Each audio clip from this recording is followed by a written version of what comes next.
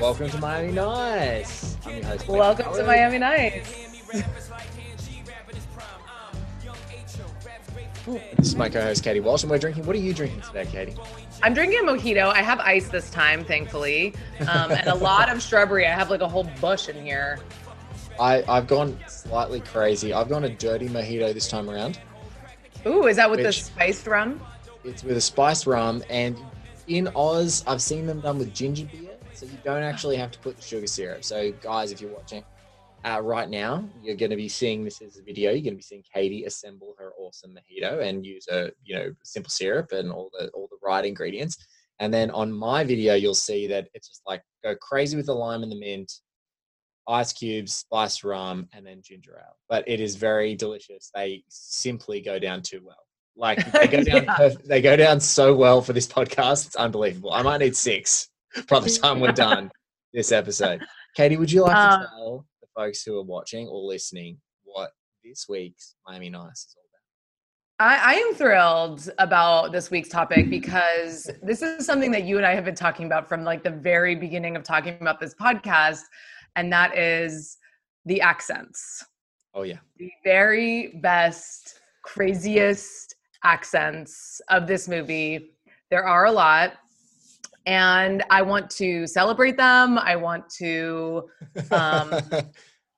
deride them. I want to just delight in all of their craziness and try to understand them fundamentally. It might be on the Mount Rushmore of accent movies, like starting down from the top down. I don't know what could be better than this movie with Gong Li speaking phonetic Cuban English with Colin Farrell, who's like does an American accent great. Like ever since he turned up, he does really good American accents.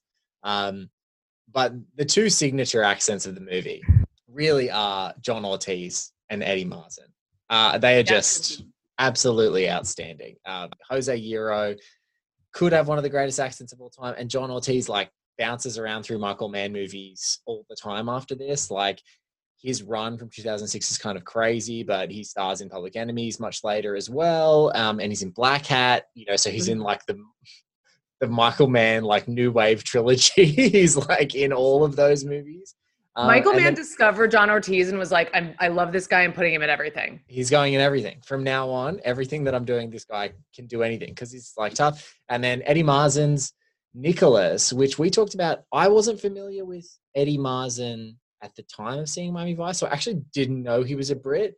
But then around this time, The New World, The Illusionist, V for Vendetta, I think you said Happy Go Lucky was the first movie you were a fan of his as well. Like it's a crazy run of movies that come out and you're like, hold on, where the hell is, like, the accent is on point, but like, where the hell did this guy actually come from?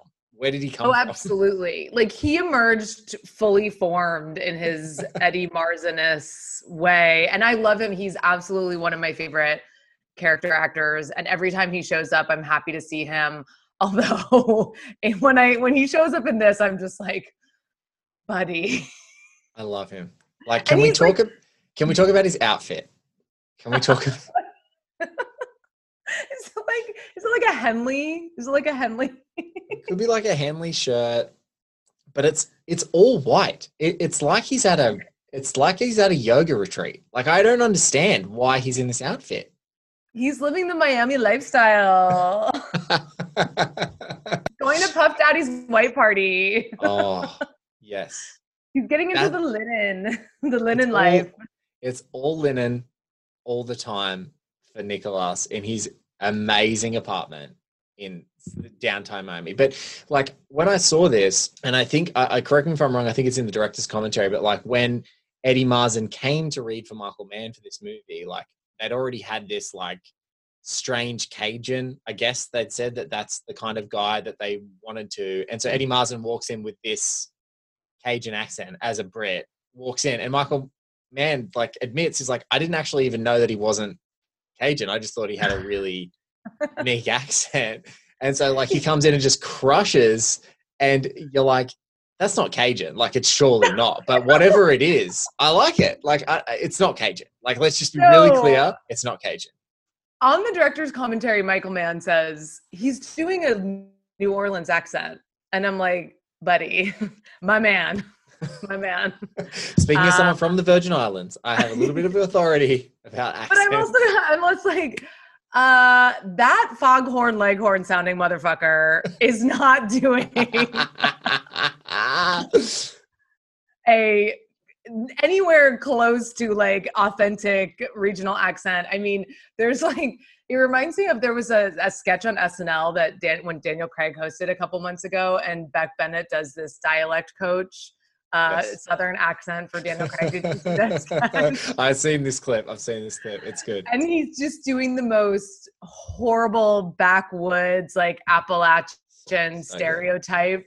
And I'm like, did Eddie hire him for his accent? Because it's so like, I mean, he sounds like Foghorn Leghorn, the red chicken from Looney Tunes, right? Why is this happening to me? Why is this Yes. You know how you have a line that you say when you're trying to get in the headspace of like, all right, I think I can do this person's accent. That is my Nicholas Eddie Martin. Like, why is this happening? Why is this happening to me? Why is this happening to me? And it sounds like you are a drunk mum who's been drinking all day at home in linen. In linen, white linen pants. I know. And then I love the just like small detail where Dominic Lombardozzi, my number one crush of this movie, is like, we're gonna have to clean up your apartment. Like, clean up your apartment. I'm like, oh, it's a fun little character detail. Dominic Lombardozzi has never cleaned an apartment in his life. Let's be super clear right now. Let's be super clear right now. That is a character beat that belonged with someone else. But it's a nice bit of an incongruous character. Like this, there's no way this guy is super neat at home. Like he looks too like it's funny. It's fun to think about, but it's like there's no way. There's no way. He's not this guy right now. I know. Yeah. What's his character's name? Like Swincy or I don't know, something crazy. Switek. Yeah, Switek.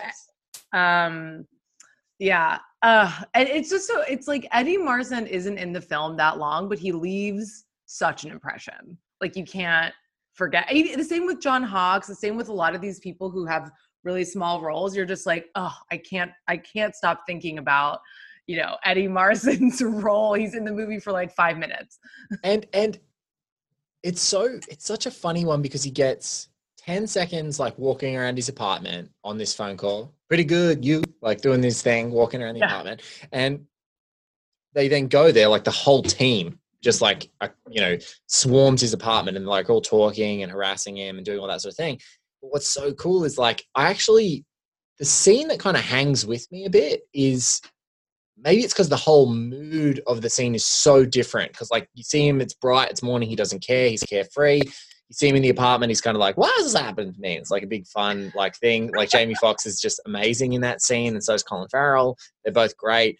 Naomi Harris is Trudy. She's like badass in that scene too.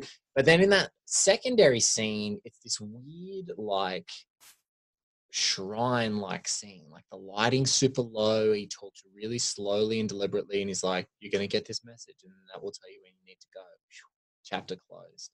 And it's such it's a bit more haunting because he's not doing the big like, wow, let's go. Yeah. Like he's keeping it super real and keeping it really tight.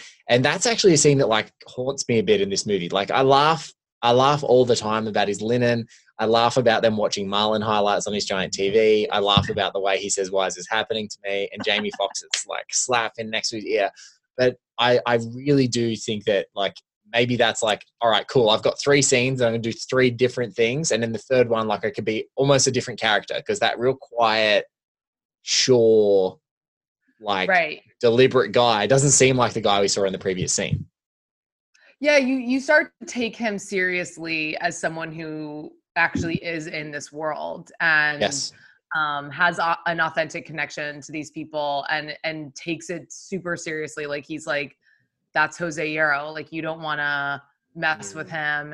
And you start to be like, oh, like it lands, the gravity of the situation, like lands in that scene. And I think it kind of does work to have it be such a wild dichotomy to be like, oh, hilarious. And then be like, oh wait, no, like this is deadly serious.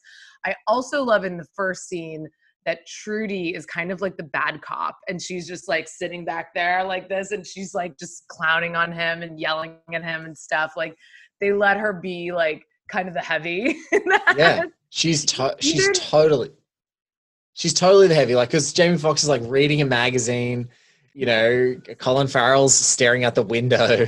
You get like Justin Theroux's just like playing with the TV. And then there's that like, so Naomi Harris playing Trudy. She's like there just like slouching, just like totally cool. And then like Elizabeth Rodriguez is there just, and her character's name for folks, Gina Calabrese, like she's a detective or an officer. Gina, she's like they're just like, couldn't be more bored. Like she's like done this every day of her whole life. She's like, yeah, okay. Like, let's just get this over and done with. Like, let's sort this out. It's everyone is totally like, you've got a totally different lane right now. It's like one of our only scenes where all of you are in it together. You need to all be doing something that is character defining. It's a cool little scene. Yeah. And Dominic is pissed about the state of the apartment. So, you know, is the state of the apartment. He's over there wiping down counters, washing glasses, throwing trash away. I mean, he's just like really offended. He's like the bartender from The Shining. He's just over there like, yes, exactly. What would you? Anyone want a drink? It'd be hilarious if that was just like an improv moment. Like he was like, you know what? I really think that this is. I've no doubt that it was absolutely written because Michael Mann is such a like everything is so tightly controlled. But it'd be hilarious. He was like, I really think this character is upset about how dirty this apartment is. There's another thing in that scene that I love. That is like that's his character. That leads up to the why is this happening to me, which is why I love it so much. It's like that great scene where like Jamie Foxx claps and he does that really rhythmic, that's the sound of the air rapidly collapsing out of your body, or whatever he says. Like he says it in this beautiful, like he's singing a rap song, and it's such a cool little moment. But he's batting 10,000 in this moment when he's like, that's Jose Hierro. They are vertically in it. Like his accent, I think we have to unpack that his accent changes at least 7 times in that single series of sentence. Like he's they are vertically integrated. Yana, I said, boy. He sounds like fucking Colonel Sanders or something. Like that was the first thing that popped into my head. I was like, what is this? Like, he's like, yes, I'm a very serious British actor. I have to do an American Southern accent. Okay, I shall study the greats. I shall study Foghorn Leghorn. I shall study Colonel Sanders. It's like, it's just so and Kevin Spacey in that movie The Midnight and the Garden of Good and Evil. Like it's like I want someone doing a really shitty Savannah accent, and that's exactly what I'm going for. I'm going to go for all those things, and the through line will be there. Maybe he was going like JFK, like New Orleans accent, because there's some clangers in JFK, like New Orleans accents in JFK. Like Kevin Costner's doing it all right, but there's a couple that are around him that are like, yeah. I mean, the thing is like a New Orleans accent, a Cajun accent is like, it's very specific. It's not just like deep South. It's like, it also has these weird New York elements to it. So, I mean, if you're going to like say something's that specific, you better get those coaches going. Yeah, I mean, well, props. To your point, the hurricane was on. So maybe there was a coach and they were like, I can't make it to Miami. And Michael Mann's like, get over here. We're going to blame everything on the hurricane. We're just going to be like, it's the hurricane, okay? Oh, man. But but I almost like don't want his accent to be good. Like I want it to be bad. It would not. You've got to think of like, I think of great, like amazing performances. And I think of like in really tiny nothing characters that are memorable to me. And I think of like Benicio del Toro in The Usual Suspects is like the quintessential one. It's like a character whose whole function is to just be there and to die. Like that's it. That's like, if you just like map that out on paper, that's all he's there to do. And he comes in and just makes a choice to be like, and just like be completely unintelligible and sees past what he needs to do just to be memorable and like actually build a connection with the characters and make them like him. And he just crushes it. And I think this is maybe like Eddie Marsan, like leaning into that school of like, if I can't be good, then I'm not going to be mediocre. I'm going to be off the wall. Like, I'm going to be as crazy as possible, and no one's ever going to forget me. People might be angry, but they're never going to forget me. Totally. Like, you are not going to forget. And if this is the time period when Eddie Marsan, you know, noted character actor, I'm sure he did tons of stuff before this, but he's like hitting it really hard with Mission Impossible and Mike Lee and all these, you know, and what was that? Oh, The Illusionist, and like, you know, all those other ones that you know, Terrence Malick. He's like, this is my time to shine. I don't know how long I'm going to be in this game. I have 5 minutes. I have 10 lines in a Michael Mann movie. And you are not going to forget that I am in this movie. He's not going to forget that I was in this movie. They cannot cut me. I'm going to crush this shit. I'm going to knock it out of the park.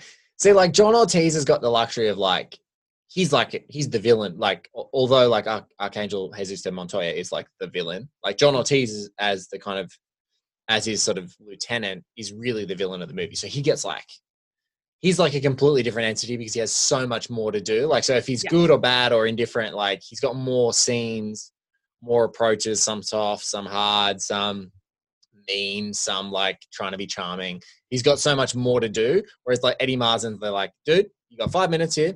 All right. This is your movie to make in 5 minutes. All right. That's it. Exactly. And then, you know, he's going to go give like the most amazing performance of his life in Happy Go Lucky, which is like one of my favorite movies, and break your heart and like leave you on the floor. And you're going to be like, wait, that guy can do that? And it's amazing. I love actors. He's so good. There's another movie. There's no, I love actors.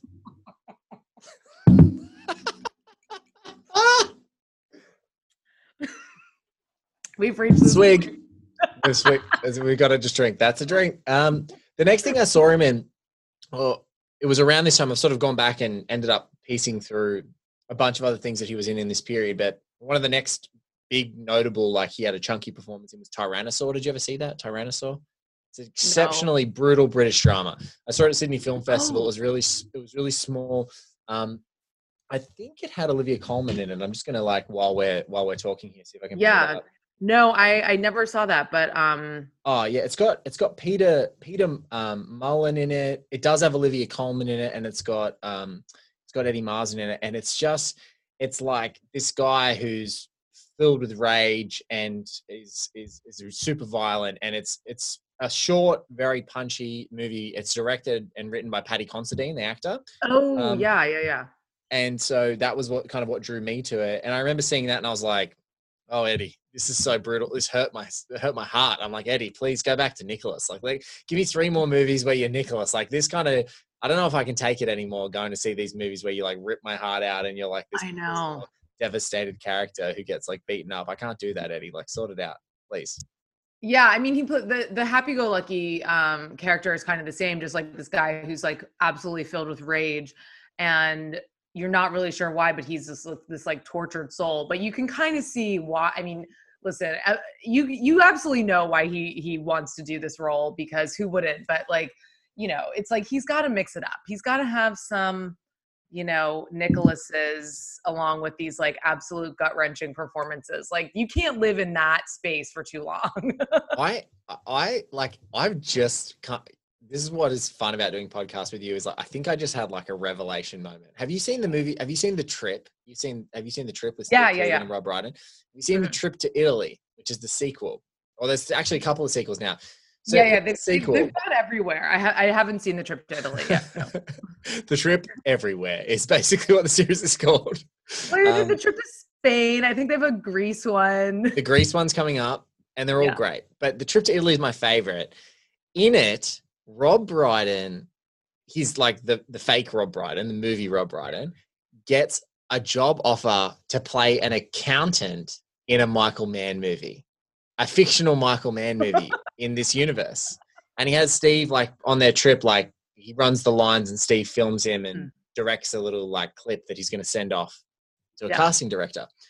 And I'm like, Man, that's a funny bit because like Steve Coogan's so pissed that Rob is getting a chance to be in a Michael Mann movie. So it's like got that great energy. And he's like, and it gives Steve the opportunity to be like, are you going to do that accent? Because he's doing a really bad Pacino. But I just made me think that like, maybe that's one massive inside joke at Eddie Marsan's expense. Cause like they could be his contemporary. And they're like, you get this job in a Michael Mann movie where you're like an insignificant character for this time, who ends up dying or whatever. And they're like, no, we're going to take the piss out and we're going to do a bad accent and Michael Mann's going to hire him anyway.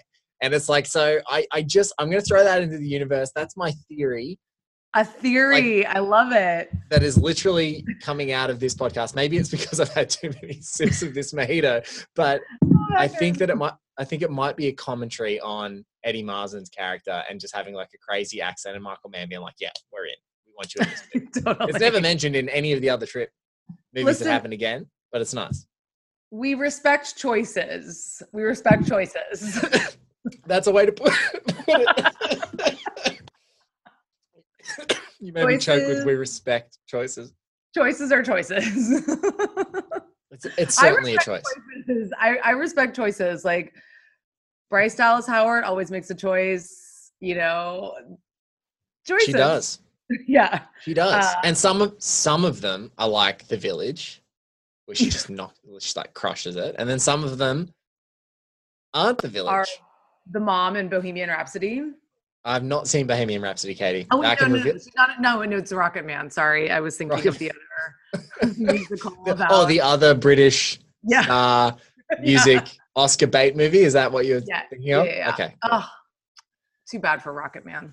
Too bad for Taron Egerton learning how to sing. I like the clips. on YouTube of him and Elton singing together, crushing it. The kid can sing. Taron can sing. And that has been well known for a long time. Okay, we're getting off.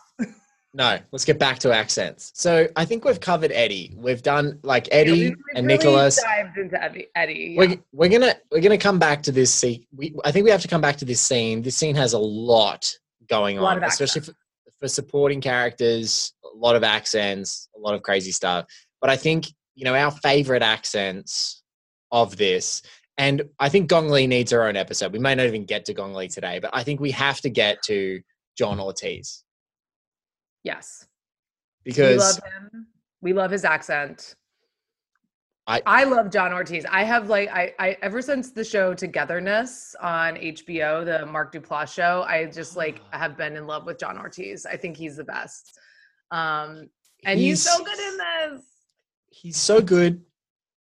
And he pops up in movies and you're like, oh, thank God. Like you just know that he's going to do something good. Like he's in the strange ones are, so he's actually in Fast and Furious.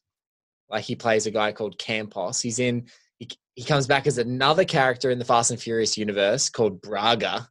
Oh my God, that might be allowed to do that? He's in a few episodes of the Luck TV series, which is the David Milch, Michael Mann, Dustin Hoffman series that ended up getting cancelled. He's in Silver Linings Playbook. He's in The Drop, which I love. He's in Steve Jobs.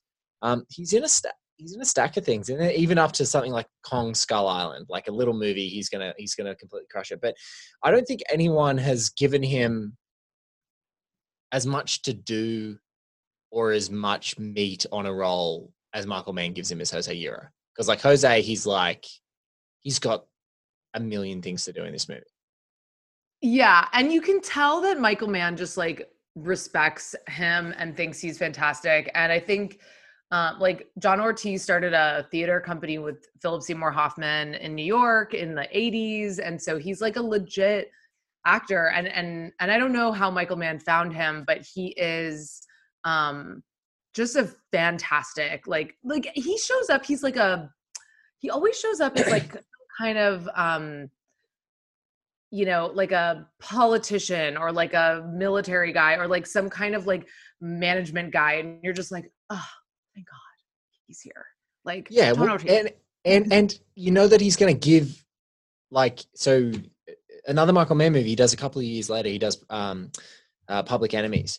And it's a really great scene because it's a scene where John Dillinger, who's played by Johnny Depp, goes in and visits this guy played by John Ortiz called Phil D'Andrea. And he walks into this room where Phil D'Andrea is like, hey, you might rob banks, but we make more money out of gambling of organizing illegal gambling in the United States, then we make daily what you make in any of your bank robberies, and we make it 365 days a year. And so he's kind of like, he's almost like a signpost of like, you're old, like you're obsolete now, it's over. Yeah. And it could be such a shitty scene, but he kind of gives it with this like matter of fact, like, it is what it is, man. Like, this is life. You better like figure out what you're going to keep doing, because all this bank robbing shit's not going to fly for much longer. And he kind of completely crushes it. But as Jose could be like a bookish weirdo, but what's so cool is I like to always look at him and I look at Colin Farrell's Crockett, and they're like, you can tell that Jose wants to be like Colin Farrell. Like, he's like, his hair's almost like him. He tries the charm with the ladies. He's just not as like fit and good looking. He is crazy. Like, he's a lunatic because he wants to show that he's more powerful than other people, but he hasn't got the, like, you get your tan in Miami. Like, he hasn't got that. He hasn't got that at all. And he wants to do that. And so I love watching those two together.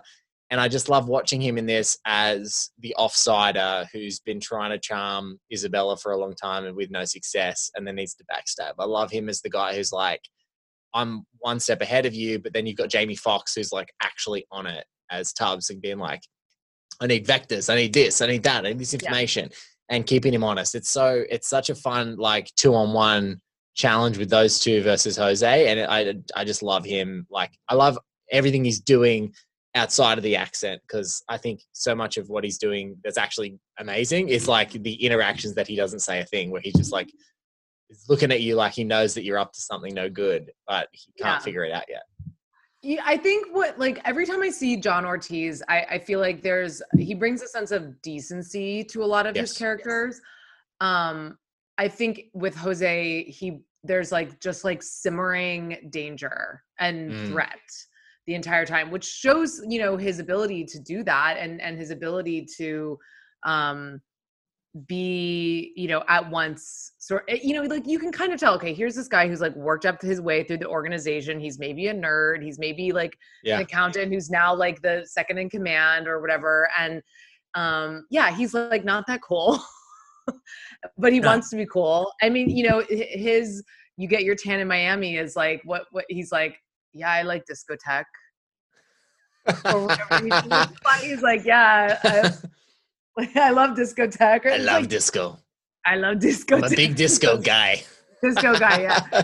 Meanwhile, just like sorry to like tangent this, but the song that is playing when he declares that he loves disco is Pennies in My Pocket. Which was written by Emilio Estefan and is clearly performed by Emilio Estefan and other musicians. That song was Mandy Moore's single in 2001 to like signify that she was like different and cool, like after doing Candy. And so that song is playing. It's obviously not the Mandy Moore version, but I'm just like, all I'm thinking is like Mandy Moore. And like, and he's like, yeah, this is cool. I love disco. And I'm like, this is Mandy Moore. This is Mandy Moore.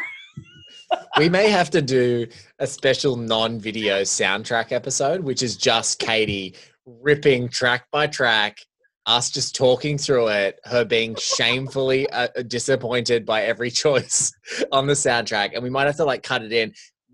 We could definitely do bits and pieces, but I don't know. YouTube will certainly kick us off if we play the track. Yeah. So we might have to just like do a separate audio one where we just take the whole soundtrack track for track. Everyone just YouTube Mandy Moore, Pennies in My Pocket. Okay. I feel like a crazy person. I'm like, Mandy Moore sang the song, you guys. This is a Mandy Moore single. Seriously.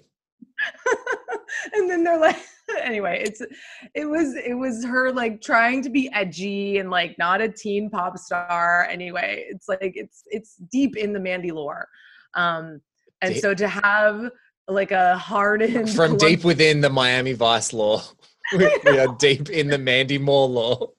The universes continue to collide on this show. Yeah.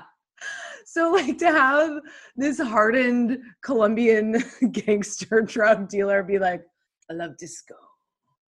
It's like, Mandy. You know what? You know what I watched the other day, which also had which in the theater, and our mutual friend Maria Lewis reminded me of this the other day, was I watched The Girl with the Dragon Tattoo, the David Fincher version with Daniel Craig and Rooney Mara.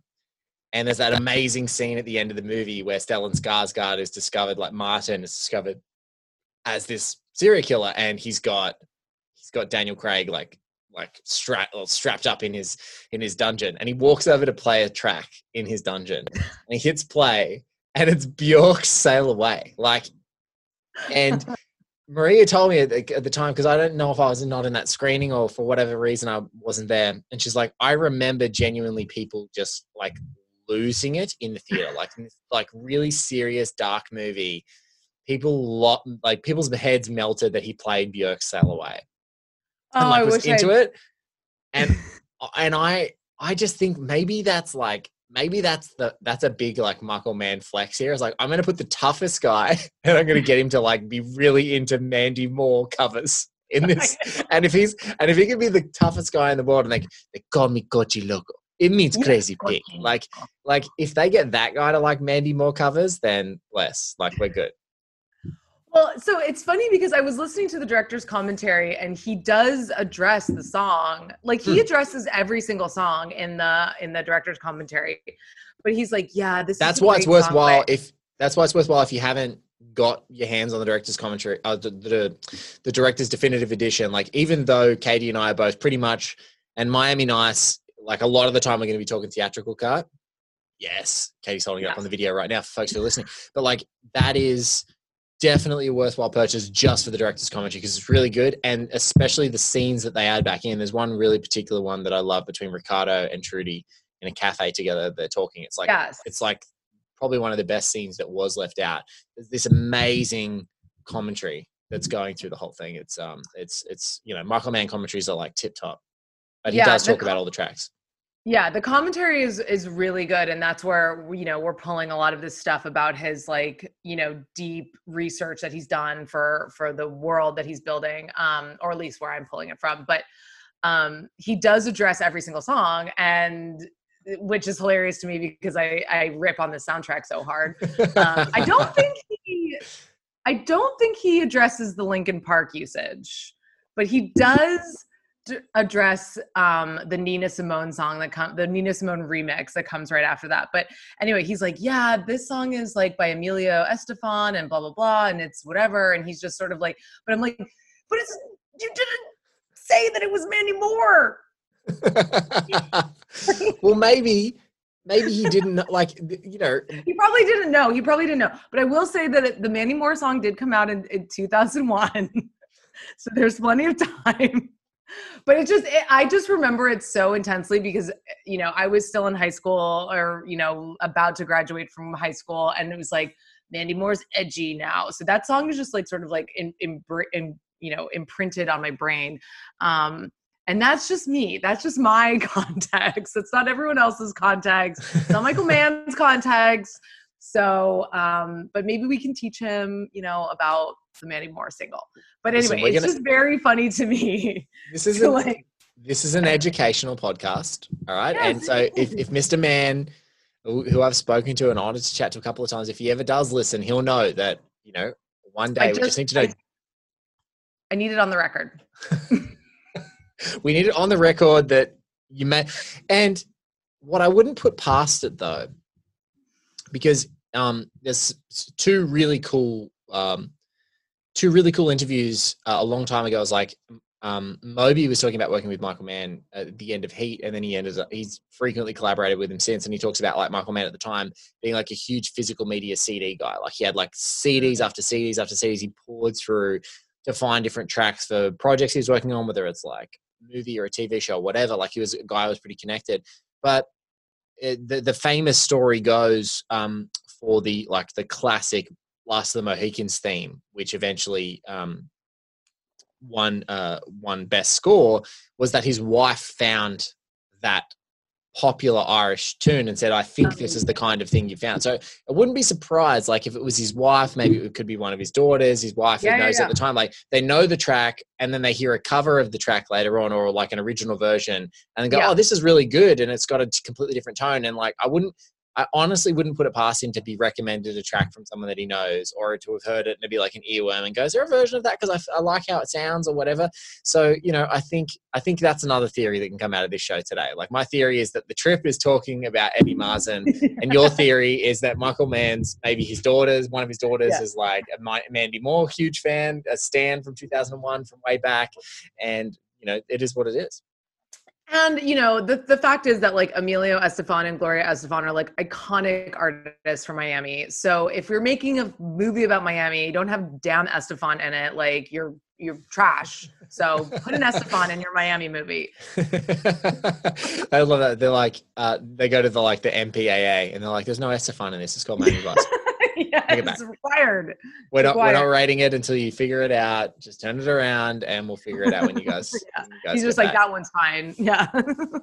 So let's talk more about, I think John Ortiz's accent is outstanding in this movie. Like, I think it's good, but like, I need to know from you as an American and as a local, especially like a Virgin Islander, and like the interactions that you would have and knowledge you would have of like Cuban American or South Americans that have come up into America. Like, is it just like a complete clanger? Because my Australian ears, I'm like, there are some things that I'm like, that's a bit forced or it's put on. And maybe that's because many years of now watching him doing other stuff. But like most of it, I think is pretty good. Whereas Eddie Marsan, because he's a Pom, because he's British, and I can hear how different his standard accent is versus what he's like throwing out there in Vice. I'm like, oh, that's bad. Like instantaneously. But my ear maybe is not as trained for like what he's doing with it. You know, I mean, I don't know that I can comment on like how authentic it is because, but yeah, I mean, it's consistent. It's good. The thing is, it is bold. It is, like he is making choices.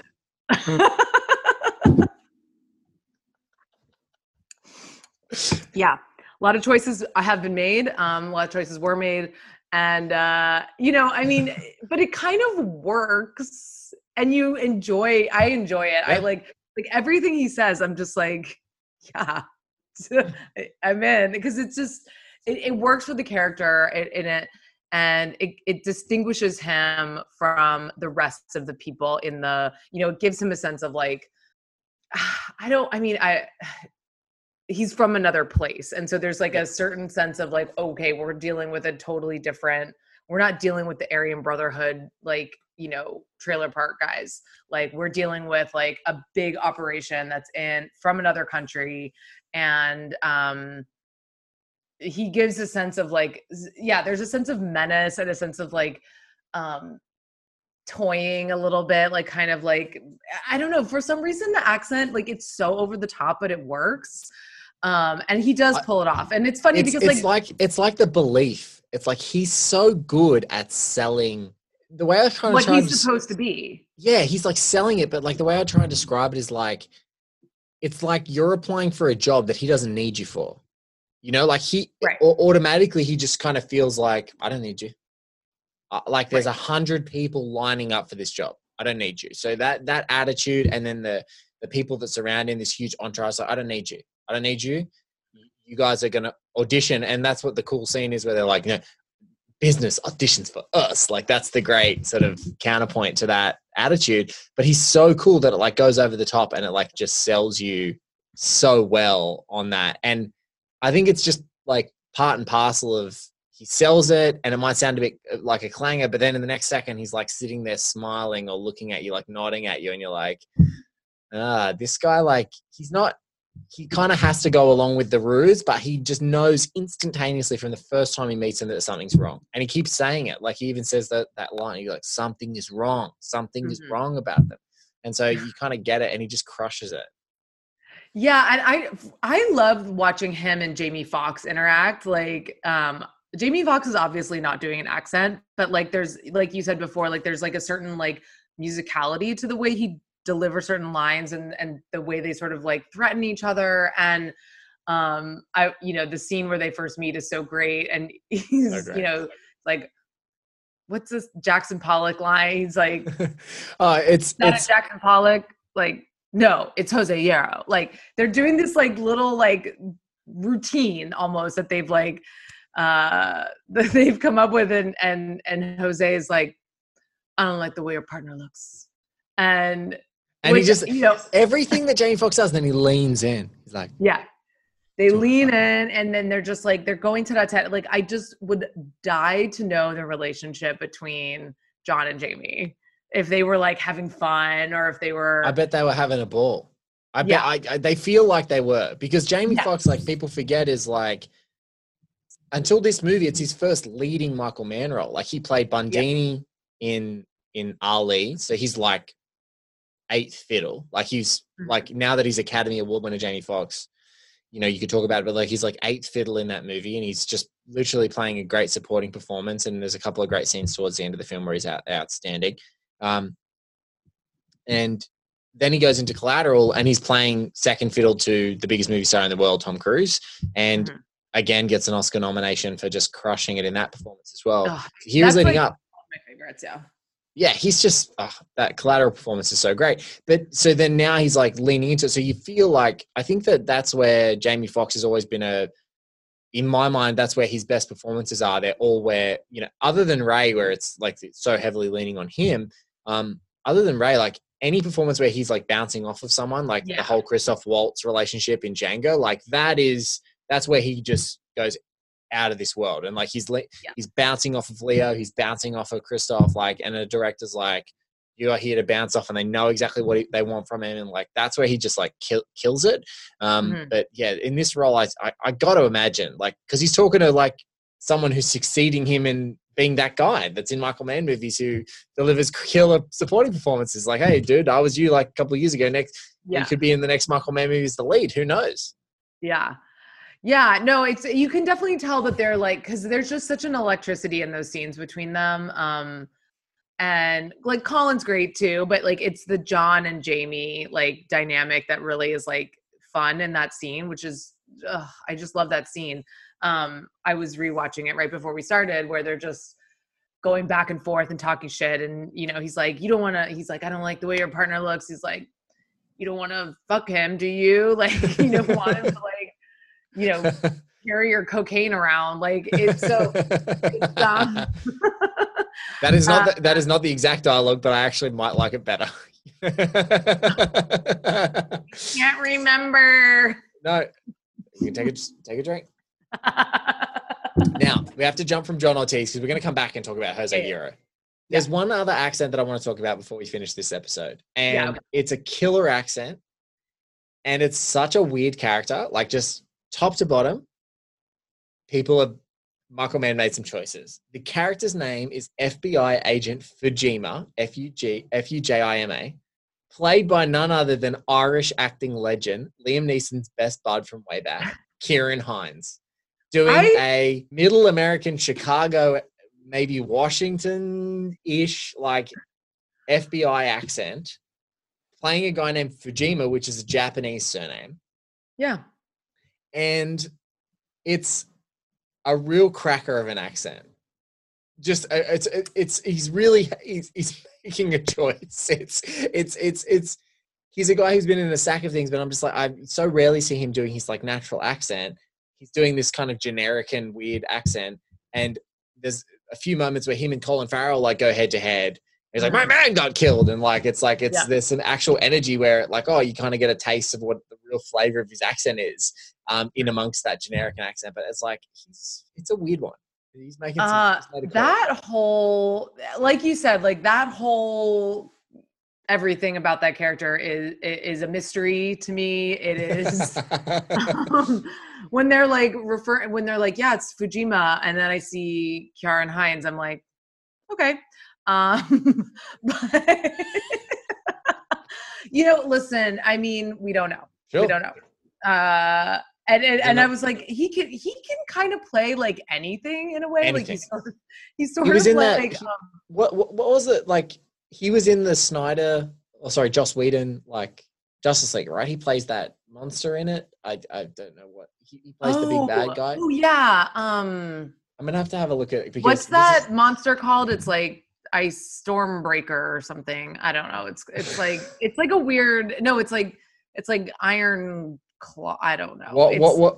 Steppenwolf. Steppenwolf. Yes. Yours are better. Iron Claw is so much better. That movie sucks. And he's later in the Terror TV series, which is terrific. And just for parents at home, he's the voice of like the wise old rock troll in Frozen. Just but yeah, so he's been in so many things. He's been in Rome, like he's in the HBO series Rome. He's in Silence. I love him. I think he's an amazing actor. I loved Rome. I stan Rome. Yeah, but he always plays like sort of like vaguely British. Like I feel like you rarely hear his Irish accent. But I can't remember. And he even plays like, it's always vaguely British. Like he's Dumbledore's brother in the Harry Potters. He's in Tinker Tailor Soldier Spy, but that's like vaguely British as well. I'm just trying to like go through. He's in Bruges, where he's uncredited as a priest. He's in Lara Croft, The Cradle of Life, starring Angelina Jolie. So his resume is like crazy. He's been in so many things, he always pops up and stuff. He's in Game of Thrones. I think he plays a wildling in Game of Thrones. But I mean, I love Ciarán Hinds, and it's like all the casting of all the sort of minor characters is so good, and you're just like, oh yay, John Ortiz, and that's not a minor character at all, but you're like, oh great, John Hawkes, or oh great, Ciarán Hinds, or whatever, but or oh great, Barry Shabaka Henley, who we love, but the accent, the name, the like, I'm sure there's a reason for why he's Fujima, because there has to be a reason. But like, and everything about that character, every time he's on screen, I'm like, what? Okay. And also, like, I think I don't know if it's like maybe he and Colin Farrell had a really good relationship, because they have great scenes where the whole point of the scene is for them to go. Obviously Fujima is like, the first scene is like a passing of the torch. Yeah. But other than the passing of the torch scene, they've got to have a massive conflict. And then Barry Shabaka Henley and Jamie Foxx's characters have got to cool everything. Like literally Barry Shabaka Henley says he's like, cool down. Like he's got to like take the edge off the scene. They've got to do it. And in that second scene where he's like, where they're like, we're taking it, we're going to the next load. And they're like, no, he's like, you got to take these guys out. That whole next scene, the whole point of it is like, let's have Colin Farrell have a fight with Ciarán Hinds. So two Irish guys, both like, very kind of effortless, both tough guys. Like, let's just throw them at each other and just see what happens. And fireworks in this scene. And so it's such a banger of a scene because they like go at each other. But again, you're trying to measure what this guy's doing with an accent. Usually when he's like at 11, he's like screaming at Colin Farrell and then sort of angrily going, do it, and then just walking away like he's it's one of those cool things where that's the choice that they're making in those moments. And I can't get enough of him, but like it's the same as Aussies.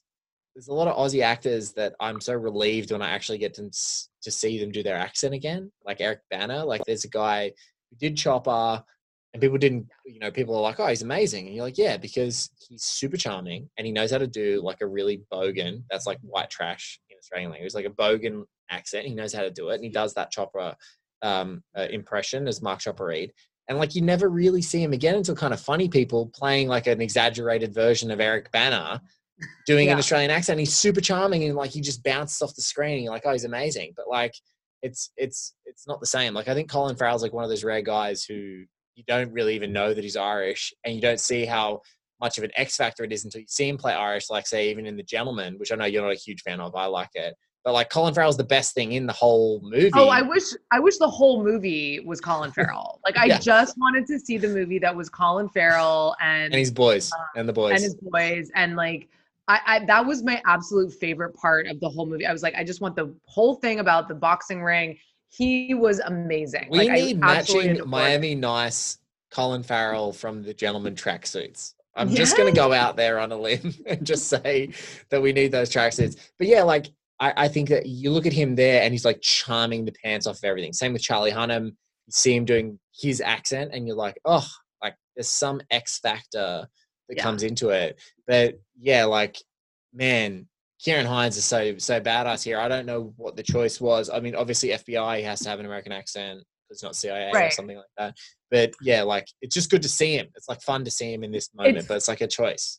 It's fun to see him, but it's definitely like one of those things where you're just like, huh, okay, that was a weird one, but like it doesn't quite fit, I think, the role or whatever, like the fact that he has a Japanese last name. But you know, I mean, I love Kieran Hines. I love seeing him in anything that he's in. And you know, it's already got a nice eclectic multi-background cast, which is good because it's like in these movies it's a nice relief and a reprieve to be like, oh, like it does.